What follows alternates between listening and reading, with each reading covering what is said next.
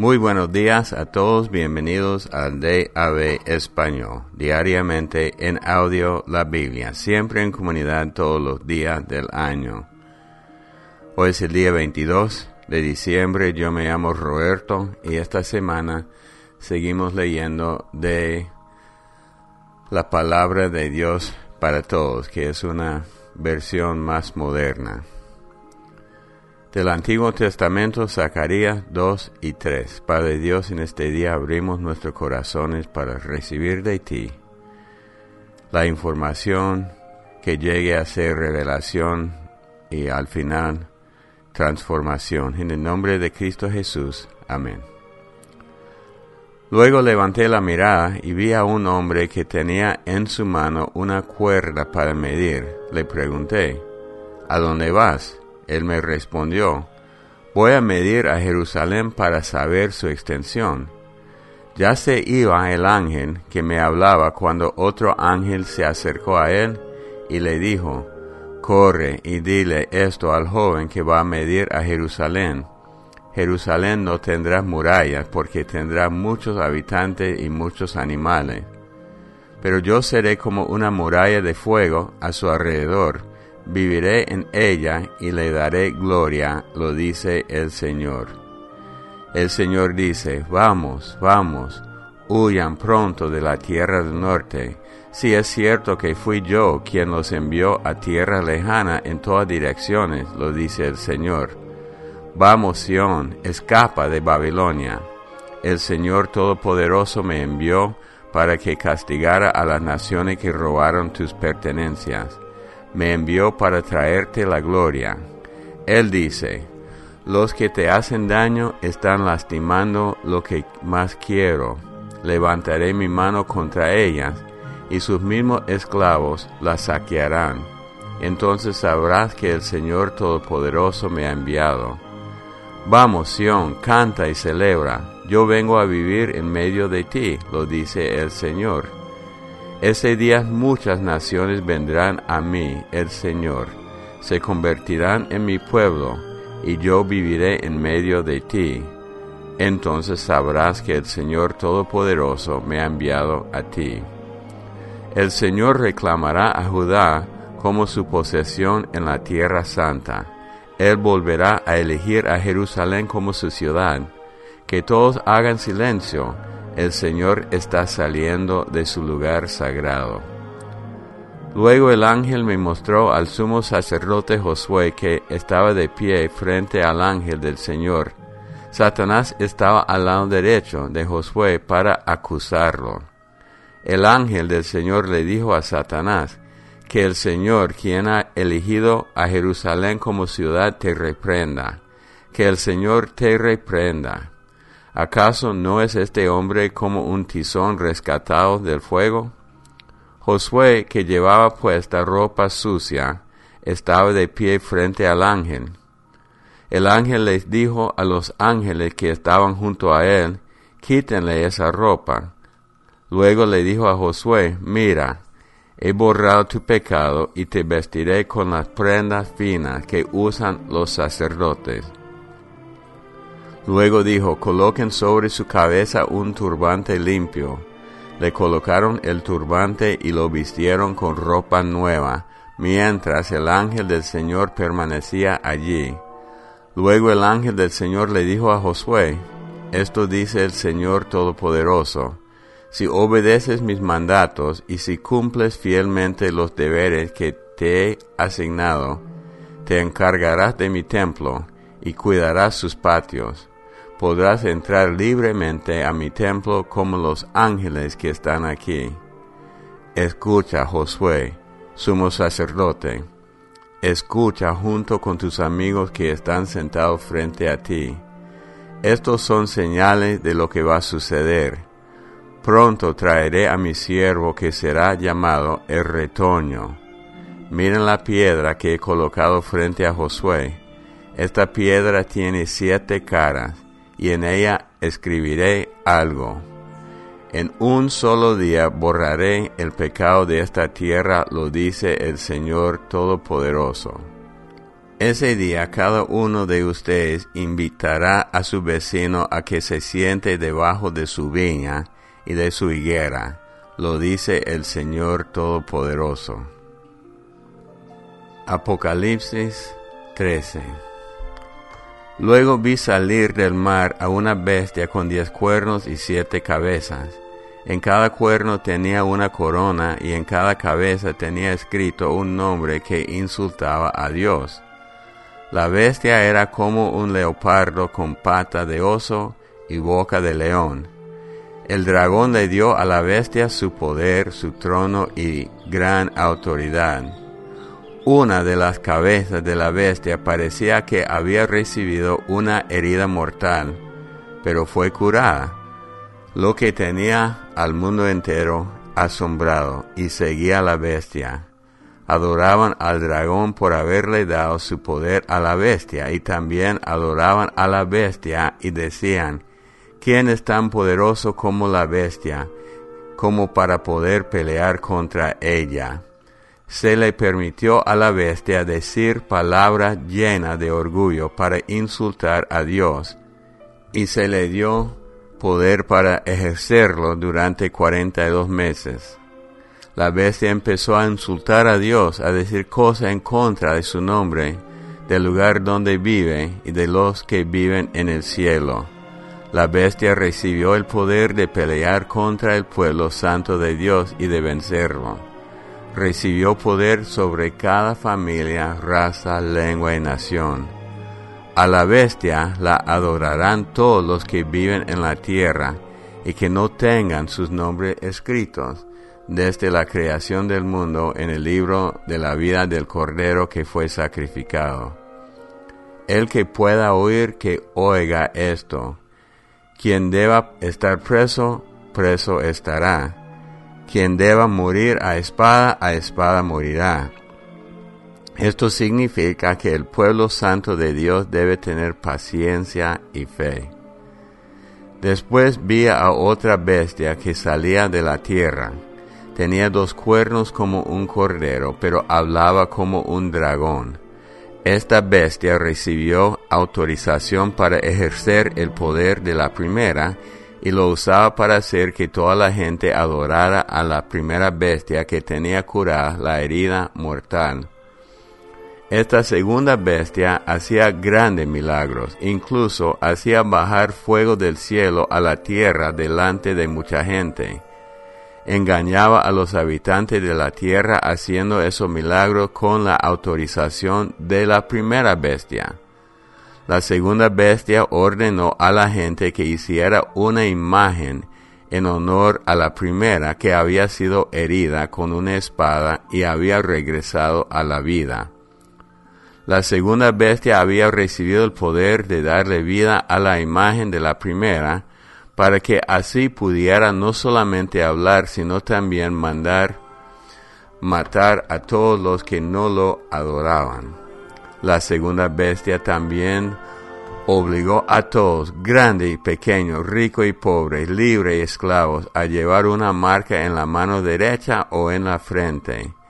Nadie podía comprar ni vender si no tenía la marca del nombre de la bestia o el número que corresponde a su nombre.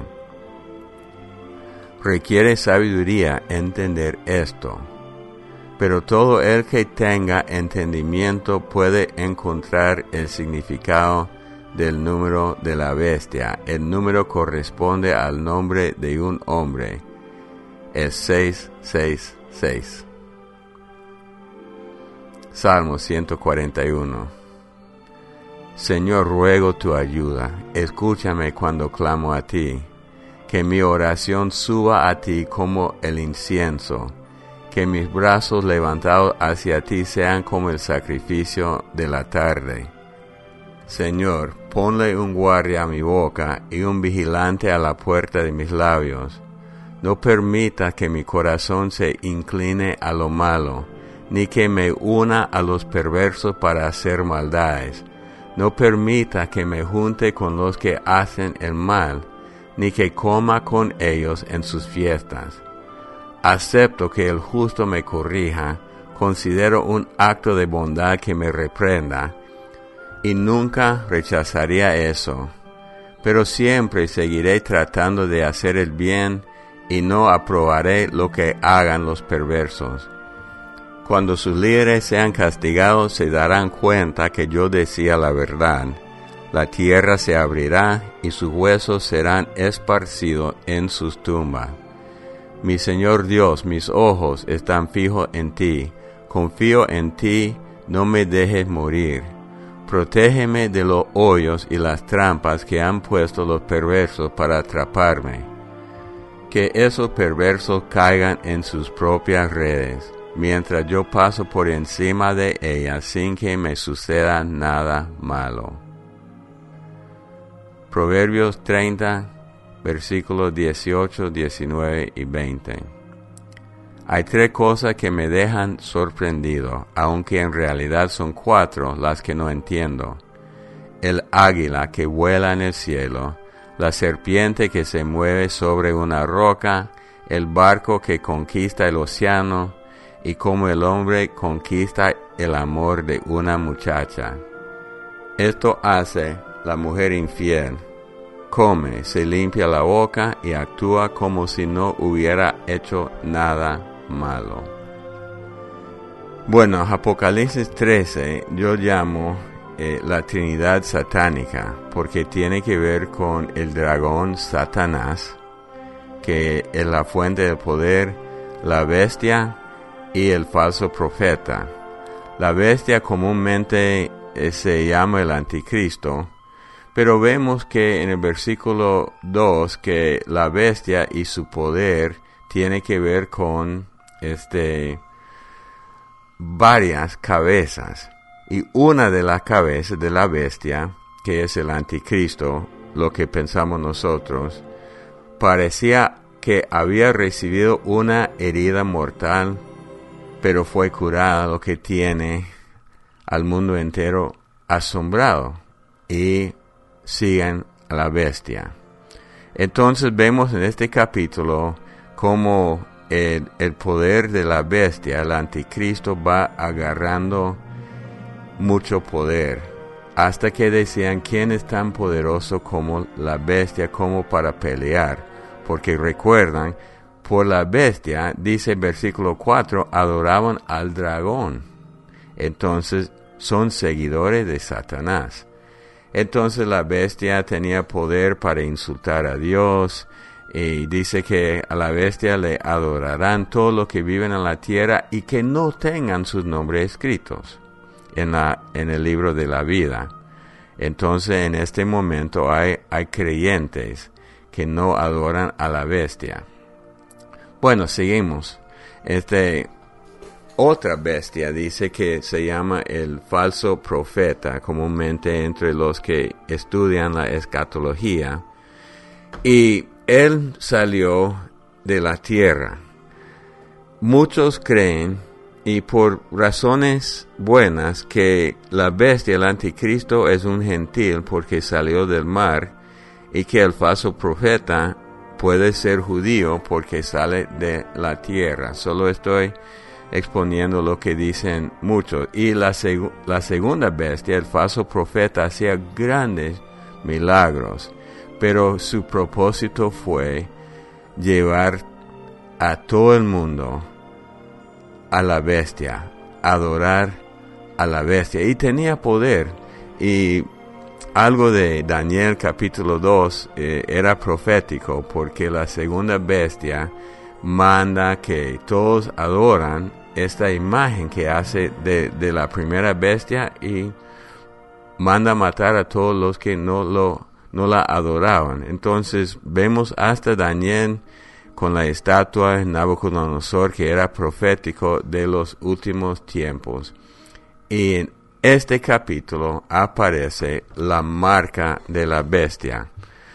No es tu tarjeta de crédito, no es tu número social o número de cédula, es algo específico de la bestia.